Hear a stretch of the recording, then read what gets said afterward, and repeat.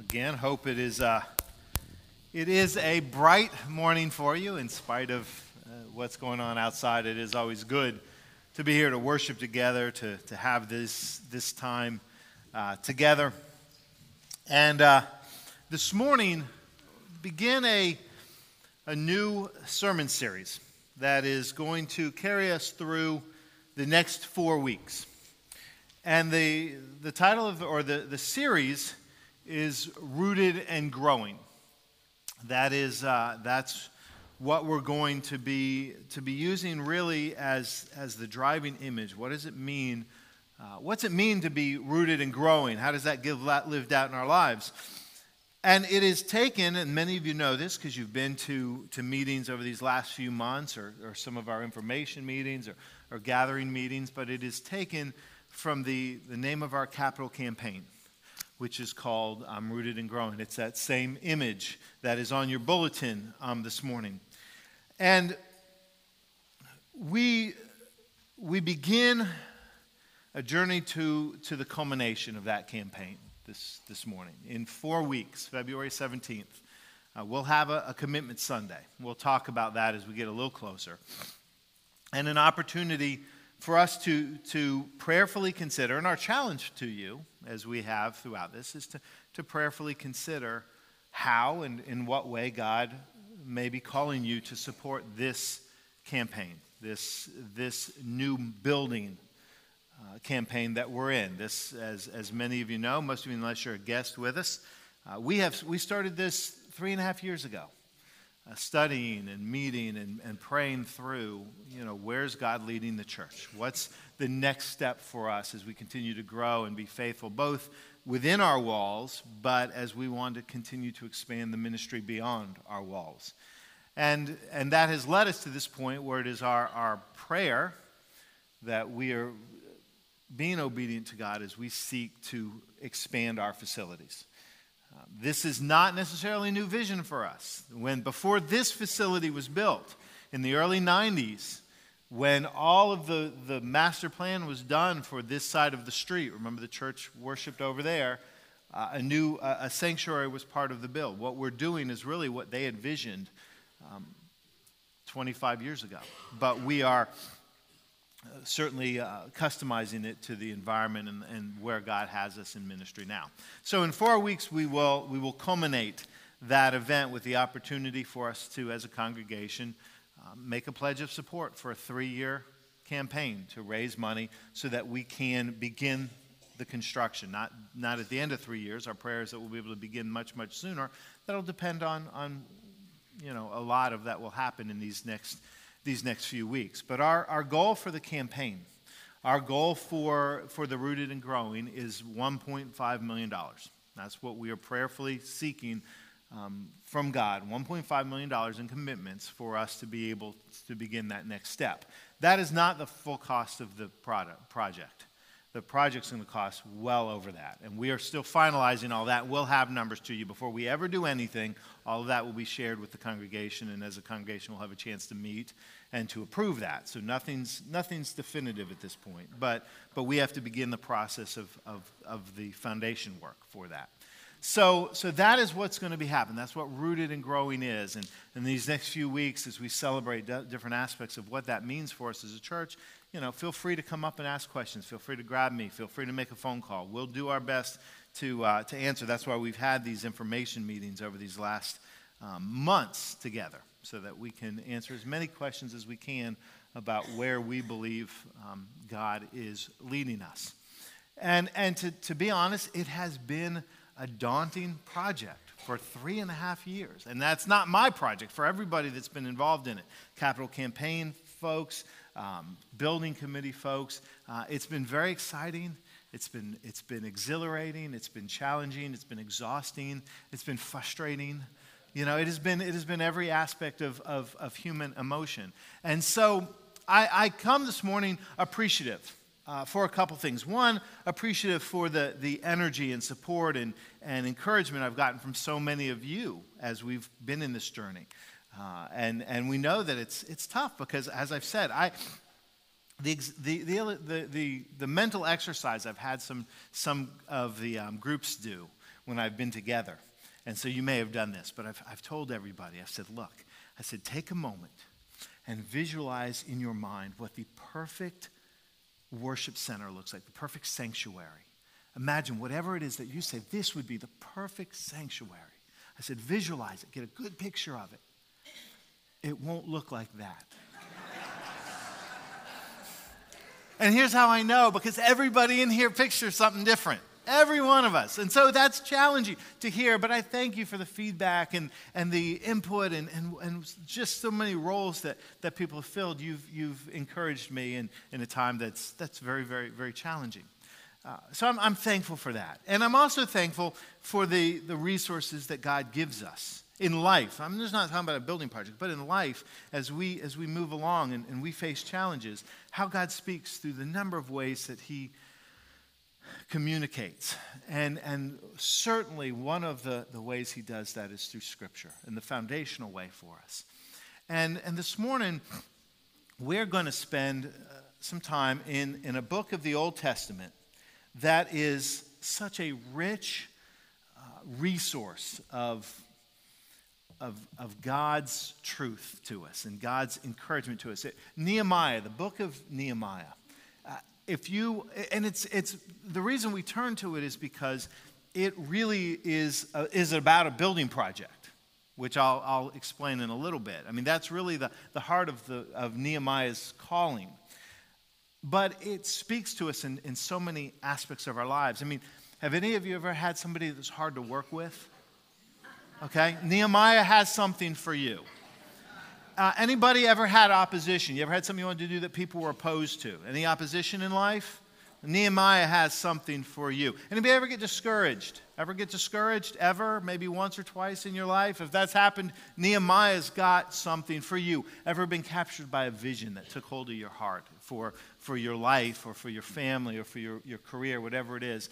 If that's true, then Nehemiah has something for you. My point is, it's not just a building project resource. It's a life resource, and it is value to us. And Nehemiah, and it's 13 chapters long. You can read it in about half an hour, but there's so much to it. And so we want to begin today this Rooted and Growing campaign in Nehemiah, and learning some lessons from what Nehemiah teaches us about the first steps, the foundation, if you will, of not just a project like we're into, but of our life in Christ and what that means. So let's turn to Nehemiah chapter 1.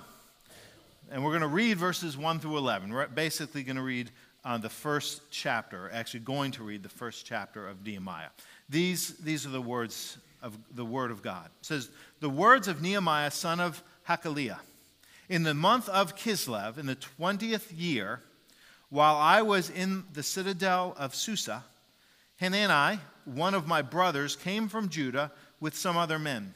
And I questioned them about the Jewish remnant that had survived the exile, and also about Jerusalem. They said to me, 'Those who survived the exile and are back in the province are in great trouble and disgrace. The wall of Jerusalem is broken down, and its gates have been burned with fire.' When I heard these things, I sat down and wept. For some days I mourned and fasted and prayed before the God of heaven. Then I said, 'Lord, the God of heaven, the great and awesome God who keeps his covenant of love with those who love him and keep his commandments, let your ear be attentive and your eyes open to hear the prayer your servant is praying before you day and night for your servants, the people of Israel. I confess the sins we Israelites, including myself and my father's family, have committed against you. We have acted very wickedly toward you. We have not obeyed the commands, decrees, and laws you gave your servant Moses. Remember the instruction you gave your servant Moses, saying, if you are unfaithful, I will scatter you among the nations. But if you return to me and obey my commands, then even if your exiled people are at the furthest horizon, I will gather them from there and bring them to the place I have chosen as the dwelling for my name. They are your servants and your people, whom you redeemed by your great strength and your mighty hand. Lord, let your ear be attentive to the prayer of this your servant, and to the prayer of your servants who delight in revering your name. Give your servant success today by granting him favor in the presence of this man. I was cupbearer to the king. Brothers and sisters, this is the word of God for the people of God. Let us pray. Lord, that we would have ears to hear and hearts to listen to your word and your challenge and your invitation to us this morning. As we continue these moments together, Lord, speak. Lord, speak, that we may be strengthened, faithful and obedient in all things. This is our prayer in Christ. Amen. Amen. So, at the risk of being ridiculously redundant, let me again emphasize the refrain that I often say when we read Scripture. We've got to start with context. We've got to start with Nehemiah, with understanding the time and the events that are going on around Nehemiah as we begin to explore this calling that he has and why it was so important and it mattered so much. Nehemiah lived in a time in which the people of Israel, both those in Israel and Judah and those who had been scattered afar, were still searching for their identity. We're still trying to understand who they were. There was still a crisis going on of their faith and their connection to the story that God had called them into. And it all stems from the event that had happened about 150 years before Nehemiah.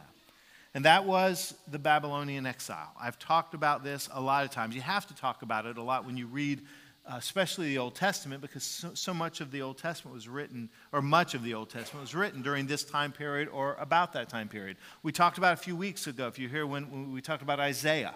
And Isaiah's prayer was written during that Babylonian exile. Jeremiah was around the time of the beginning of the exile. During the Babylonian exile, that's when the book of Daniel and the experiences of Daniel and Shadrach and Meshach and Abednego happened. So a lot of the scriptures are informed and shaped by this event. 586, roughly BC, the Babylonians overthrew Jerusalem. They overthrew the kingdom of Judah, which was the southern kingdom. And they destroyed the city. They destroyed the temple, which, remember, was the sacred center of faith and life. They destroyed the temple. They destroyed the city. They destroyed the gates. They destroyed the walls. And they carried the people into exile. And for 50 years, many within the kingdom of Israel lived in exile in Babylon, which was roughly Iraq for us. In 539 BC, so about 50 years later, the Persians overthrew the Babylonians. Now, why is that important? Well, because when Persia overthrew Babylon, they let the exiles return. They let those who had been carried in exile and their children, by this point, return to Jerusalem. And that's what happened. They returned to Judah and Jerusalem. They began to repopulate the city, begin to repopulate the kingdom, those who had been carried. Now, some obviously had been there all along. And that begins some projects of rebuilding. But it didn't go so well. They had rebuilt the temple. That was the first priority. But even that was kind of a shoddy job. And years later, about 50 years after that, Ezra, the book of Ezra, which is right before Nehemiah, worked on improving and restoring the temple more to its, at least in some attempt, to its former glory. And other things were taking place, but the city wasn't being rebuilt. It wasn't being restored. So that really brings us to this time of Nehemiah. We're, like I said, we're about 80 years after the end of the exile, but the people are still feeling the effects. And so Nehemiah is living in Persia. So that's modern day Iran. And he's 1,000 miles from Jerusalem. But his brother had gone to Jerusalem. Now he is Jewish. And he's part of the nation, the people of Israel, but he's not living there. And so his brother goes to Jerusalem, and he comes back. And he says of his brother, "Tell me, what'd you see?" And his brother says, "It's awful. It's terrible." He said, "The people are living in disgrace. The gates of the city have not been restored. The wall has not been rebuilt." He gives this bleak output. And he uses the wall and the gates to symbolize a much deeper spiritual reality. Now, The irony of me talking about building a wall this morning has not been lost on me. Whatever your political affiliation is, please put that aside. I'm not talking about that kind of a wall. But I sat there this week and went, oh my gosh, I'm talking about a wall. The wall really symbolized something more significant. Certainly there was practical value to the wall of Jerusalem. From a military standpoint, it became a protection point from invading nations. And the rebuilding of the wall was important because it communicated to invading nations, there's a solid base. This is a healthy country. This is a healthy city. But the wall symbolized so much more. The disrepair of the wall, the disrepair of the gate symbolized the spiritual and emotional reality of what was going on within Jerusalem, the condition of the people. And that's what breaks Nehemiah's heart. And that tells us that the very next thing Nehemiah did when he hears this condition of this beloved center, sacred city, it says that Nehemiah wept. He wept, if you will, over Jerusalem. And that should give us a little foreshadowing because there was another man that would later weep over the city of Jerusalem, and that was Jesus. But Nehemiah wept over the city because he knew that those walls and those gates represented a spiritual condition. The people were still in disrepair. And he immediately felt his heart break for the people. And I start with this question this morning because Nehemiah forces us to ask it. And that is, who does your heart break for? Who does your heart break for? Nehemiah had a passion for the people of Israel. Nehemiah had a passion for the city. Now here's an interesting side note. Something I'd never thought about and never spent any time wrestling with, but this is important. Nehemiah had never been to Jerusalem. Nehemiah was 150 years after the exile. He wasn't carried into exile. He was born into exile. He lived 1,000 miles away. He was the cupbearer for the king. So he had an important position in the court of the king of Persia. He served the cup, the bearer of the cup. And you remember what the cupbearer sometimes also had to do before he served it? He had to drink it. Yeah, make sure it isn't poisoned. That's a great job until it's not. And because there's only one way that goes. But he was trusted. He was valued. He wasn't connected to the city other than by his heritage. He didn't know the people. He could have easily said, well, that's their problem. Good luck to them. He could have easily said, I don't know them. I've never even been there. But the scripture makes it very, very clear that his heart broke for his people. His heart broke for his people. And we have to begin with this. Who does your heart break for? Who does your heart break for? Because what we sometimes have a tendency to do is we create us and them. And we become very focused on our problems, our struggles, our needs, and we sometimes forget to take into account what other people are facing, what their needs are. That's human nature, but it's not Christ's nature. See, Christ models just the opposite. Christ always put the needs of others above himself. We do the opposite sometimes. And we don't realize how connected that we really are and how important our relationship, the symbiotic nature of our relationship is. A story I heard recently, a couple women, they were senior citizens now. They were going to get to go on their first plane ride. They'd never been on a plane. But they were petrified of the big jets. Petrified of the big jets. So they decided they'd get on a small prop plane. Yeah, right. I don't know why that would be better. Everyone goes, are you crazy? But one of those that's got the propeller on one wing and the propeller on the other, the kind where the captain can turn around and talk directly to you. You ever been on those planes? You guys doing okay? Yeah, good. Great, Cap. Thanks. Turn around, please. So they're on the prop plane. They're sitting there. They take off. They're in the sky. They're rumbling along. And all of a sudden they hear this noise. And one of the sisters looks out the window on the right side of the plane, on the opposite side of the plane. And she sees that the engine has stopped. The propeller has stopped. The engine stopped. And her sister says, what's wrong? What's wrong? And she says, the engine has stopped on the right wing. And her sister says, what are we going to do? And she says, don't worry about it. It's on their side of the plane. Now, that's ridiculous. Of course it's ridiculous. We know that's why we laugh. But we do that sometimes. It's their problem. That's their side of the plane. That's their issue. That's their concern. it doesn't affect us. Nehemiah could have done that, but he doesn't. His heart broke for the people. Who's our heart break for? Here's what I believe. One of the things. That's an individual question. And our heart breaks for different groups and different needs and different ways that God can use us. But I believe as the church, particularly this church, our heart needs to break for our community. Our heart needs to break for Parish. Not just Parish. In fact, I think about the ever-widening circle. That's what Jesus does in Acts chapter 1 before the ascension. He says, you are to be my witnesses in Jerusalem, first in Jerusalem, Judea, Samaria, and to the ends of the world. What that is, it's an ever-widening circle. Jerusalem is where they are. Judea, the country. Samaria, beyond their walls, to the whole world. But it starts in your neighborhood. It starts in your neighborhood. And our call is to our neighborhood and beyond, but starts here. And our heart ought to break for the things and the needs that we see. I mean, there's a lot of good things, but the needs that we see, the way that we can serve and reach out for those whom we haven't even met.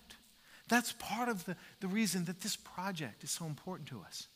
Because we believe that our call is to have a heart for people who aren't here yet. Have a heart for people who haven't wandered in our doors. To create space so that others can come into this community and connect with Christ and connect with others. Our heart ought to break for the people who aren't going to come into our walls. Our heart ought to break for the people that we can serve. And as we grow and we can continue to serve and reach in so many of the ways that we seek to impact. But who does our heart break for? We ought to look around and say there's so many hurting and searching and hungry, physically, spiritually, and emotionally people. Our heart needs to break for them. And what Nehemiah shows us is that the priority is not the wall. See, his call is to go build the wall, but the wall really isn't the priority. The people are the priority. What broke his heart was the condition of the people. And that's what needs to drive us. People are our priority. Jesus says, go therefore and make disciples of all nations, of all people groups, of everybody. That's the call. Others. That's the example of Jesus. Others. That's who we need to be. Others. So people are the priority. But here's the other thing we learn. People are the priority. But prayer is the first action. Prayer is the first action. Nehemiah hears this. And what grabs him, this report from his brother, what grabs him is, God, are you calling me to go rebuild that wall? Are you calling me to go to do something about that need that I've just become aware of? Again, not dismissing, not saying, well, hey, that's their problem. You're calling me to do something. Now, for a lot of us, this would be our strategy. For me, I'd immediately start to plan into, okay, well, we're going to do this project. Who can I get on my side? Who has the skills that I need? How do I begin to organize it? How do I begin to make this happen?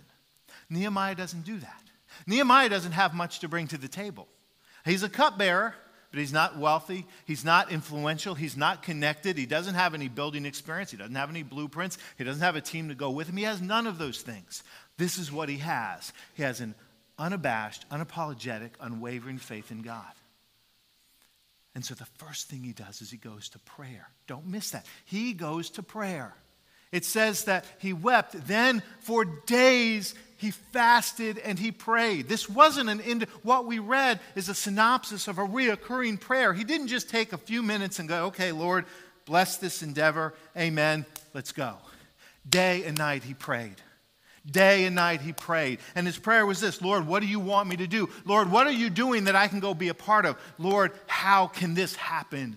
He confessed the sins of the people. He confessed the sins of his family. He confessed his own sins. And he said, Lord, but you've made a promise.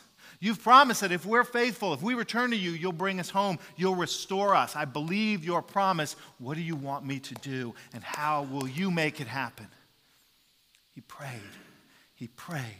He prayed before he ever goes to the king and asks permission.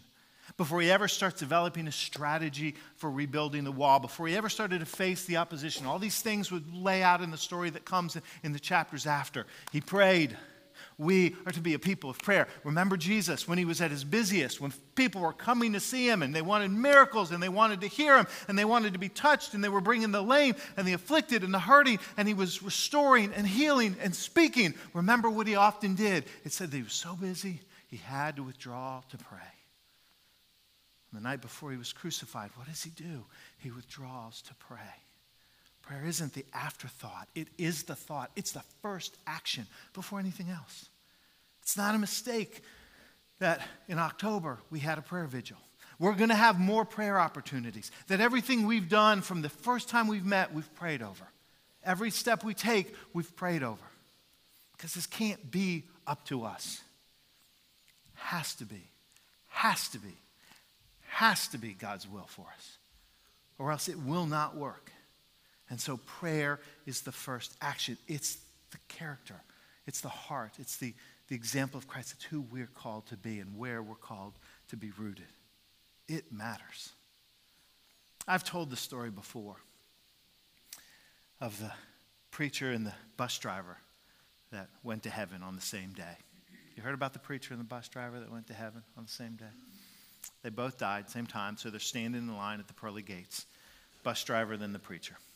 They finally make their way to the front. The bus driver gets there. Peter looks at him and says, "Joe, it is great to see you.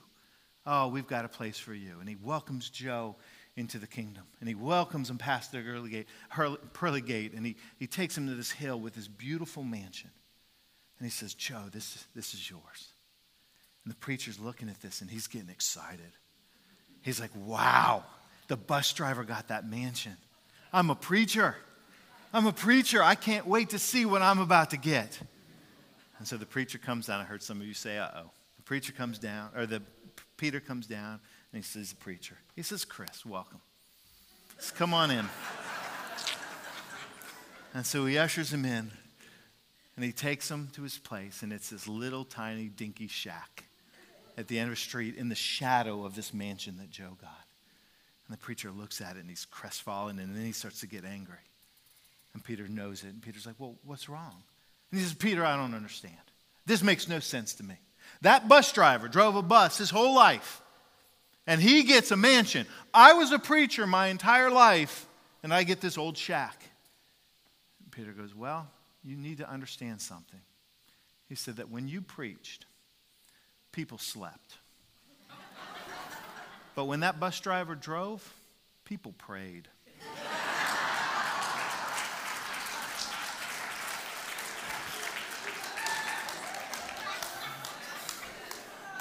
Prayer matters.